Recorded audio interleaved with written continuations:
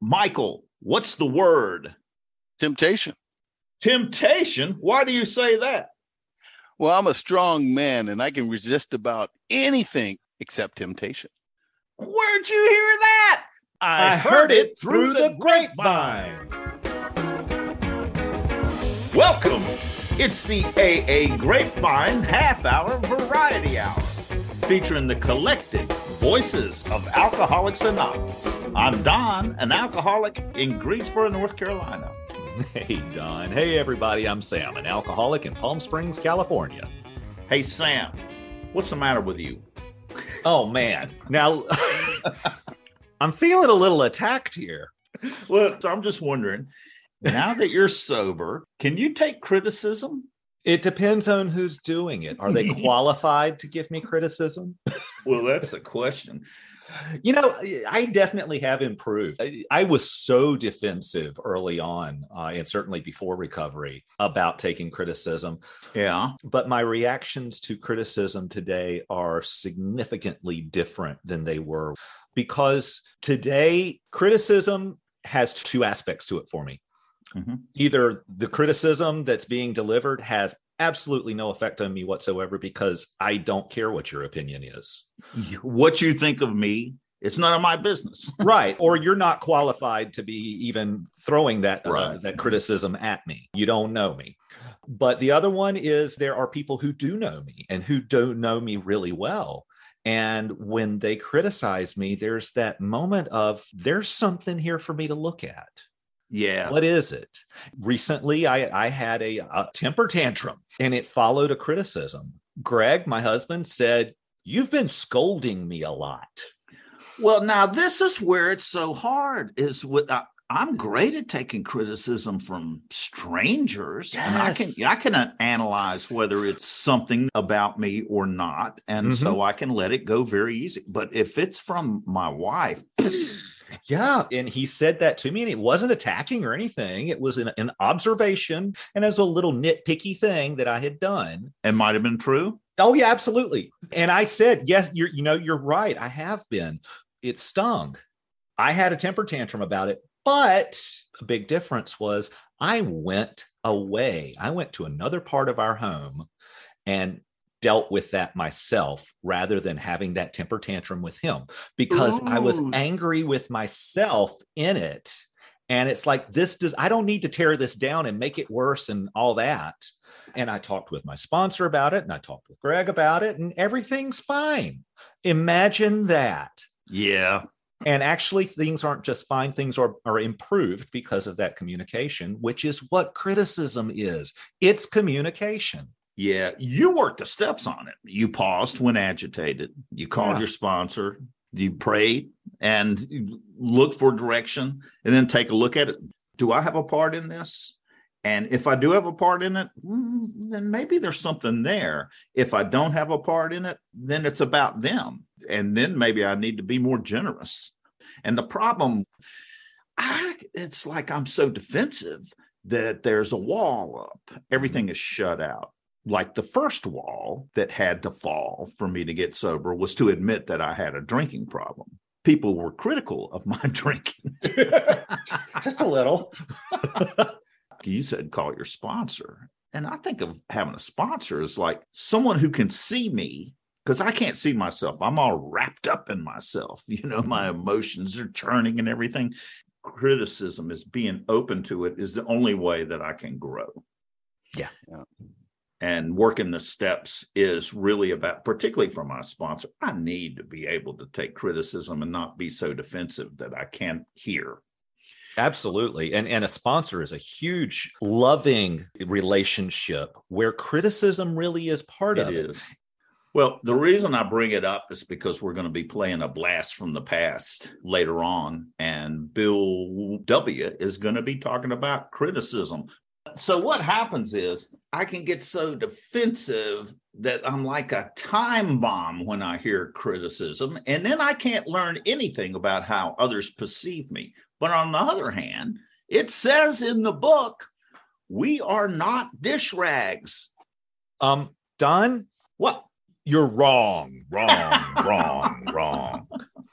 It does not say anywhere in either of the big book or the 12 and 12. We are not dish rags. What does it say? You sent me down a little rabbit hole on that one because the line is we are not doormats. And then I started looking for that. And you know what? What? It's not in there either. Where is it? At least not in the first 164, and it's not in the 12 and 12. When I searched for what I found, I don't know where it is. I can't find it. But what I found is on page 83 of the big book, we should be sensible, tactful, considerate, and humble without being servile or scraping. As God's people, we stand on our feet. We don't crawl before anyone. Yes. And I think that has been translated into we're not doormats. We are not doormats. Yeah. Well, I translated into I'm not a dish rag. I don't know. You look kind of limp. Little soaking wet. So we're recording this over internet software, and you can't smell. There might be a little bit. I don't know, but there's those little wavy air movement coming off of. Get us out of this. So today we're going to chat with Michael J. of Sacramento, California, and that's followed by an archival recording of one of our co-founders, Bill W., in 1965, talking about criticism. But first, let's meet Michael J.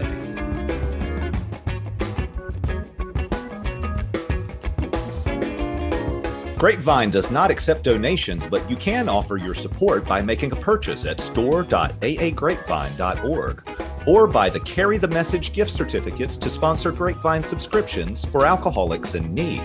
That's store.aagrapevine.org. Order a copy of the new book, Fun in Sobriety, and join us August 22nd for a group discussion. Participate by calling 212-870-3418 with your reflections on fun in sobriety, and we may play it on the show. That's 212-870-3418.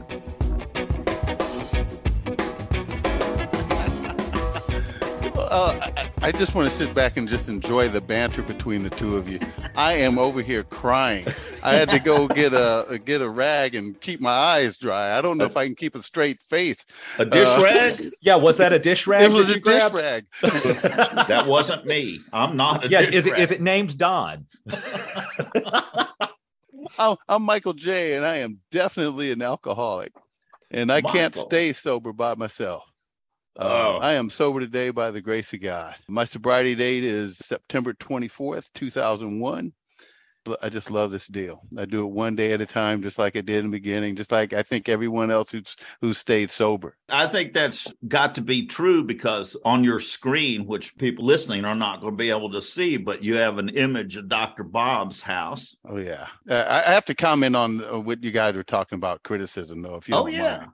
Because I struggled mightily with that. Where I'm at now is if I'm spiritually fit, no matter who's giving me the criticism, I can pretty much handle it because I understand that the criticism is not judgment. Mm-hmm. That's why I get defensive, because I think they're judging me to be good or bad.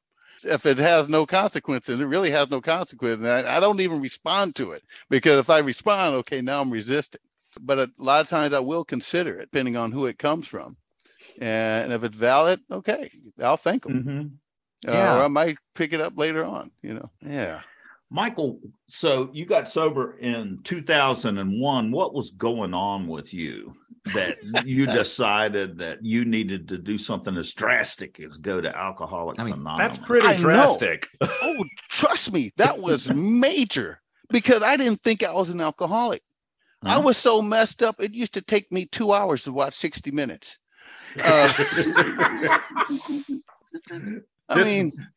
going to be full of this today, aren't we? I came to Alcoholics Anonymous because after I just got out of jail and been out of jail for 3 days, and I was walking into family court because I was going through a divorce. This woman who I'd been married to for 16 years was telling this judge all these lies about me. And she didn't feel like those kids would be safe because I drink all the time and put everyone at risk. How dare her? This is the thoughts that was going in my head. Right? Total lies. Yeah. None of this is real. This is all made up. Yeah. But I just got out of jail, so she had proof. Little thing like that. Yeah. So I said, look, I'll show you. If I ever drink again, then I'm willing to lose my rights to my kids.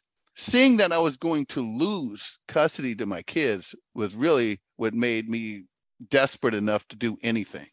I was able to accept the fact that she and I weren't going to be together anymore. Even though it hurt, I could accept that.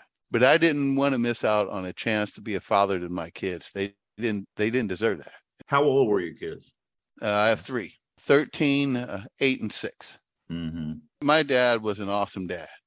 He never missed any of our events. My mom and dad were the very image of love. You could walk through the house and feel the love in the front door. And they had 5 boys, and they made sure all of us knew it, that they loved us. So I wanted a chance to be there for my kids and help them. That's where that desperation came from. So even though I didn't think I was an alcoholic, because she had proof, I said, okay, if that happens, if I ever drink again or do any of that other stuff, I'm willing to lose my rights to my kids, and I'll prove it. I'll go to AA and get a certificate that I can bring back to court. A diploma, right? Right, like a diploma. That's what I thought. Yeah, we issue those. Yeah. We don't issue those. No, we don't issue those. So did you go to AA? How quickly after that did you go? The next day. And I showed up at this meeting in this sordid part of San Jose, I'll say. And, I was a field engineer. I used to fly around the world doing all this highfalutin stuff, and I show up at this meeting. Man, I saw some scary people. Yeah. They were talking about prison, all this other stuff. And there's like clumps of people, like 3s and 5s of people kind of gathered together and, tattoos and all this other stuff. I mean, really scary. And that was the women. You should have seen the guys.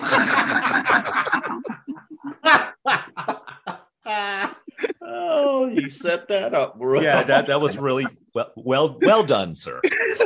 So I just kept my mouth shut and my eyes open, and I wanted to see what's going on. But they were laughing and stuff. Yeah. So then I got kind of close, so I could, do a little ear hustling, as they call it, and listen, see what's going on. And these guys were telling each other these horrendous stories, and they were laughing.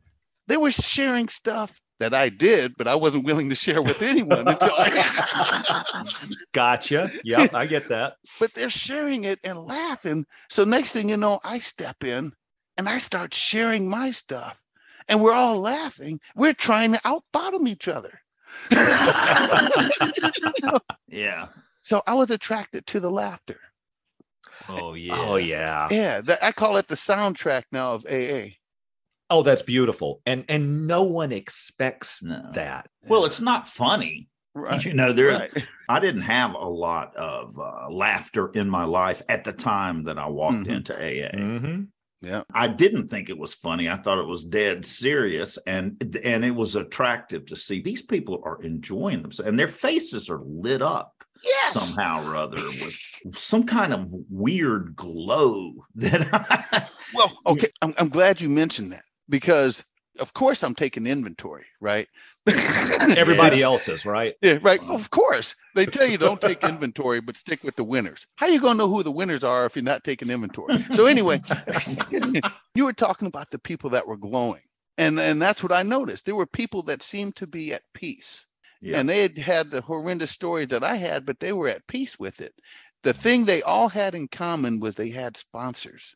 So I got a sponsor, and I got in the book. Now, even though I didn't think I was an alcoholic and all that other stuff, I wanted to be peace.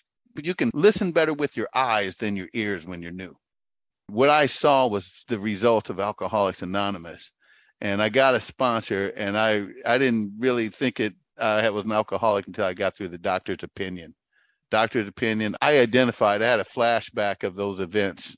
And when I had a flashback on those events, I said, damn it, this is me. What kind of events? Well, it starts out, it says, we drink because we like the effect, right? Mm-hmm. That's what opened my ears, because I used to think I just wanted a buzz. So I'm slapping myself on the head. Well, dummy, a buzz is an effect. Okay. And then it says we can't distinguish the true from the false. Alcoholic life seems to be the only norm. They're just like pulling me in. It's like, yeah. And then it says we succumb to the desire again and go through the stages of a spree, emerging remorseful, vowing never to do this again. It's something to that effect. And this is repeated over and over unless we have an entire psychic change, we're doomed. Well, the flashback that I had, because I didn't like being drunk at home because I didn't want my kids to see me stumbling around or doing any of that stuff. So I would always disappear. And sometimes I disappeared for 3 days or so. Oh, okay. And so after one of those events, I came home and my wife and my daughter were sitting there crying. And my wife was pregnant with our second kid because they had no idea where I was. I was crying with them because I saw what I did to them. I just couldn't handle it.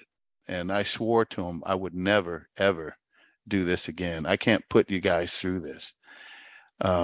They believed me because you could see their hopes rise. I believed me because when I told them I wasn't lying. Right? Absolutely. Yeah. And that can't distinguish the true from the false because in that moment, completely, that is the honest truth. Yes. Well, when we go to bed, we put my daughter in bed and then she and I are lying in bed. I roll over and I look at the clock. It's 1:45. I said, hey, babe, I'm going to go get some cigarettes. I'll be right back. Can't you just wait? No, I'll be right back. We both knew exactly what I was going to do. And I disappeared again. So when it said this was repeated over and over, that was the sinker.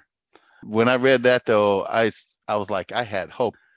This book is all about me, and I'm not even at chapter 1. I pissed my sponsor off because I was calling him. He gave me an assignment. It's like the next day. Come on, man, let's go. Wow. Yeah. Eager sponsees are awesome. Well, Michael, did you have a hard time quitting that last time? No. Right after that, I was done.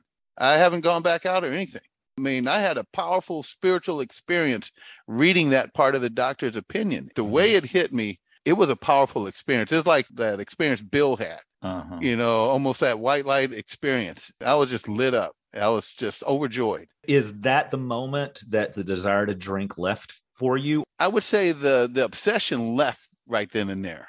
Okay. But there have been a couple of times I was at a arena football game with my boys and we're watching the game. We're having a good time. And there's some people drinking in front of me and all that stuff. That didn't bother me. I was like, I'm patting myself on the back, ha ha ha. See how good I am. So I go to the place to get them some drinks and some hot dogs and stuff. Watching them top these mugs from the keg, I saw it and it's like, man, I'm getting kind of thirsty. Yeah. And then I just laughed at myself. I said, yep, I'm still an alcoholic. I love that. The thing that I just heard you say is that the obsession left you, but the thought has come to mind. Yes. Yeah. One thing my sponsor told me, he says, Mike, don't start lying to yourself now that you're sober. If you get the thought, you get the thought. And if it gets real bad, just say, okay, I want to drink, but I'll wait till tomorrow. Yeah, tomorrow. So, Michael, you've been sober for 20 years now. Yeah. Who'd have thought that? What's a day in the life of Michael at 20 years sober? I'm always looking for ways to grow spiritually. A few years ago, when I was moving to Nebraska, I was leaving California. I had no idea what my life was going to look like in Nebraska. I had a lot of fear, and I decided to write a letter to God. I just wrote, Dear God, and I just started writing about my fears. Next thing you know, he took my hand and started writing his response. So what I've learned is that the will of God won't take me anywhere where the grace of God won't see me through. Oh, that's beautiful. And now what I do every morning, I read some kind of book, daily reflections. I used to love As Bill Sees It. And then I'll get quiet and I'll write. And I write these letters to God. I do that in the morning. It's important that I get really spiritual in the morning because my problems are like vultures sitting on the bedpost waiting for me to wake up. Yeah. So I get deep in the morning. Go ahead. How do you let go of anger? How do you let go when the thing that is wrong is justifiably wrong say it's on principle. I need to let go of this. But if I do, it's like I don't care about the principle. Ooh. You're saying, how can I let go of something that I'm angry about without being apathetic about it? Because you said, even if somebody else is wrong, it's me who's upset. Right. And if I don't find a way to let go of something I can't change, but I want to fight it because, by God, this is not right. So I'm talking about like the war in Ukraine. Yeah. I can't do anything about it. It's very upsetting. Yeah. Where's the place where I need to let go with that? This is the kinds of things that are difficult for me. Well, you're talking to the right person. I've been very active in the community before and after I got sober. There's a lot of things I was involved with, fighting for voting rights, for example, and addressing all different forms of discrimination. This is something to be angry at. Right. It's something to be angry about. But you know what? Anger never serves me. When I make decisions based on anger or take actions based on anger, I always make it worse. People think that I'm really angry. It's not. It's like, no, I really care. There's a difference. You know, when some people have told me, well, if this country is so bad, why don't you go somewhere else? And no, it's like, I love this country. And I'll give them an example. I said, do you love your kids? And they'll say, yeah. I said, so when they do wrong, do you just say, just keep doing wrong, or do you tell them and try to help them? Yes. You know, I do it because I care and because I love. And that's the source of all this behavior. But anger is something, it's like a cancer. It spreads and it colors everything I do and see and say. And I really, when I get angry, I really just back away and slow down and try to get peaceful with it.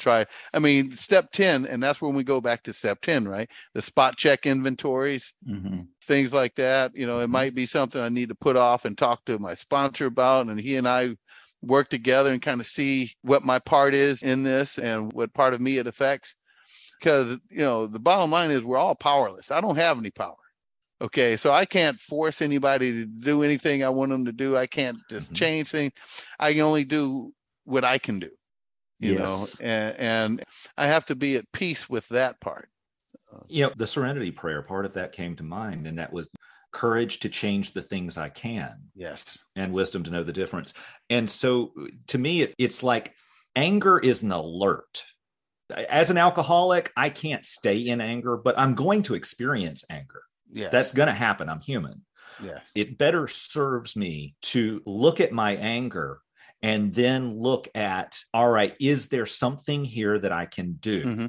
And what I can do about it may seem to have so impossible of a chance of doing anything to change it, but it may just change it because I don't know. Well, that's the part of what I can do. And, right. you know, it's what I can do, I need to do. And what I was thinking as we've been talking is that, particularly if it's a matter of persuasion, I'm talking with people who disagree with me. As soon as I become angry, I've lost all my power. Yep. No more persuasion's going to happen. And what are they going to do? They're going to, and now we're fighting. They're defensive. Absolutely. So I need to be on guard for that. And, you know, anger feels powerful, though. Yeah. Oh, our anger is definitely powerful. Oh, yeah. Your question reminded me of an AA business meeting. when we're arguing over principles, right? Yes. Yeah.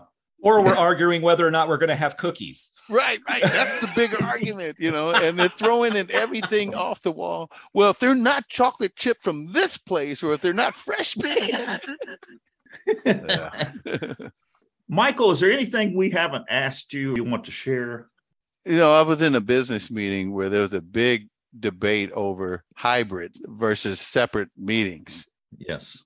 From what I've learned from just all of AA's history and everything else, we've always taken advantage of whatever technology was available to reach out to this alcoholic who suffers.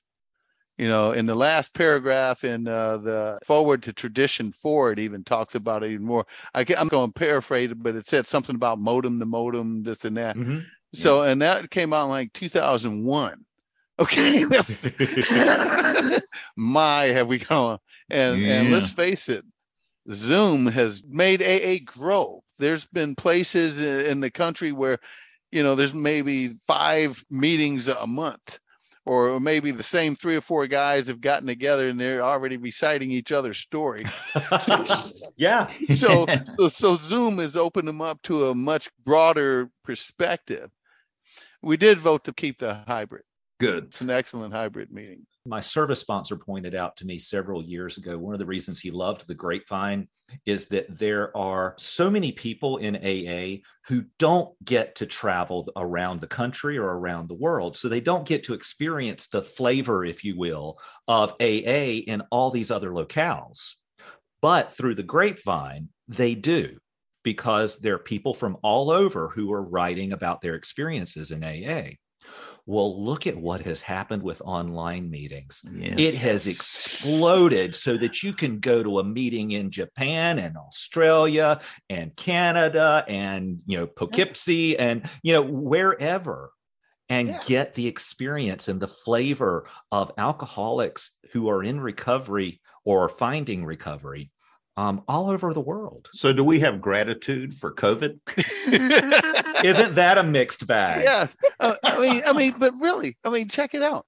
I shared a story with you guys earlier about when I celebrated 20 years, and I decided, since I was living in Nebraska, I decided to drive to Akron. I was at Dr. Bob's gravesite, and I zoomed in to my home group in San Jose, where I first got sober. So if it wasn't for COVID and all this stuff, Zoom wouldn't have been available. That meeting wouldn't have been hybrid at the time. And I wouldn't have been able to connect with my friends that I've been knowing for years. And they called on me and I said, I'm at Dr. Bob's gravesite celebrating 20 years. I would love to know what Dr. Bob take on this meeting right now, where AA is right now. And I let the speaker know that Dr. Bob got to hear her chair. That is fantastic. Technology, it's awesome. Yeah. Michael, thank you so much for joining us. This has been an absolute joy chatting with you. I really enjoyed this, and I was really surprised. Wait, do we sound that scary on the No, the voice is in my head, guys. You just don't know. Well, I don't think I have laughed this much in a while. This has been a lot of fun.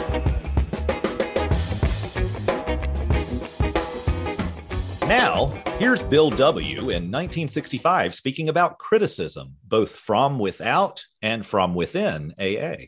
I've edited this clip for time, but not for content. Now let's have a look at this matter of criticism, especially the criticism of AA that is made in the world about us. For years, our society has been amazingly exempt from those usual barbs that are pitched at all movements of any consequence, whether these be social, political, medical, religious. But when this quite usual thing does happen to us of AA, I think we are apt to register undue shock, maybe anger, when people find fault. Sometimes we have become so disturbed that we cannot even benefit by constructive criticism. We are even less likely to be good-natured about criticism that isn't so good, criticism that is slanted or downright unfair.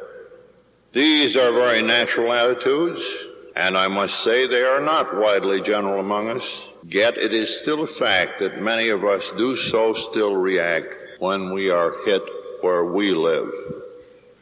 However satisfying these brands of resentment to some of us personally, they make us no friends, nor can they serve any useful purpose. Therefore, to react wisely and in good spirit to all criticism should be our constant aim.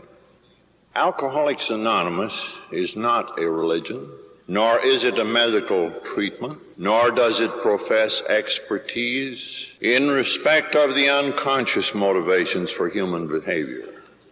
Sometimes I think these facts are too often overlooked by us.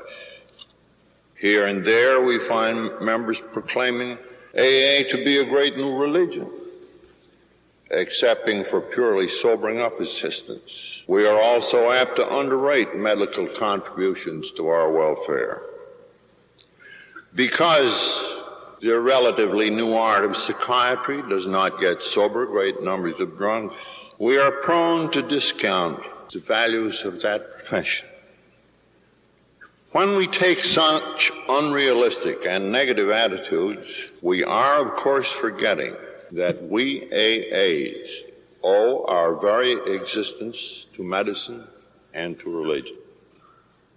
In all our cardinal principles and attitudes, AA has made immense use of these great resources. It is chiefly our friends in these fields who first gave us the principles that enable each of us to live and to grow today. Therefore, the credit of these vital contributors to our welfare should stand very high among us. True enough, we drunks did put AA together, yet its basic components were supplied to us by friends. Here especially our maxim should be, let's be friendly with those friends. Next, let us recall, it is a historical fact that almost every group of men and women tends to become more dogmatic. As time passes, their beliefs and their practices harden, sometimes to the point of freezing. Up to a point, this is a natural process, not all of it bad. Certainly people must rally to the call of their convictions. We of AA are in consequence no exception. Obviously, too, we should have the right to voice our convictions. This is good principle. This is good dogma. But dogma also has its liabilities. Simply because we have convictions that work well for us as of now, it becomes quite easy to assume that we have all of the truth. Whenever this sort of prideful arrogance develops, we become aggressive. We demand agreement with us. We play God. This is very bad dogma indeed. For us of AA, it could someday become especially destructive. For example, newcomers are approaching us at the rate of tens of thousands yearly. They represent nearly every belief and attitude imaginable. We have atheists and agnostics, people of many races, cultures, religions. Now, we of AA are supposed to be bound together in a kinship of common suffering. Hence, there must be full individual liberty to believe in any creed, in any principle, in any treatment. Surely these are liberties to be remembered by us. Therefore, never let us pressure people with our individual or even with our collective views. Instead, let us accord to each other that respect and love which is truly the due of every human being as he tries to make his way toward the light. Let us always try to be inclusive rather than exclusive. Let us forever remember that every alcoholic among us is a member of AA for so long as he or she so declares.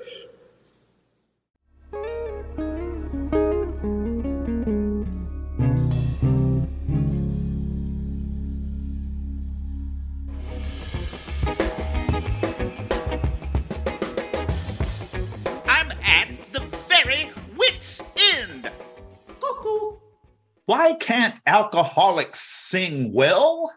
They only know one note. Me, me, me, me, me, me, me, me, me. It's all about me. No, it's about me. It's all about me.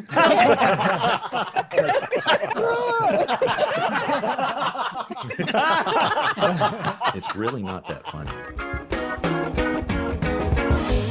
Thanks for joining us. The AA Grapevine Half-Hour Variety Hour is posted every Monday and is produced by AA Grapevine, Inc. We don't speak for AA as a whole. We share the experience, strength, and hope of members to help others recover from alcoholism.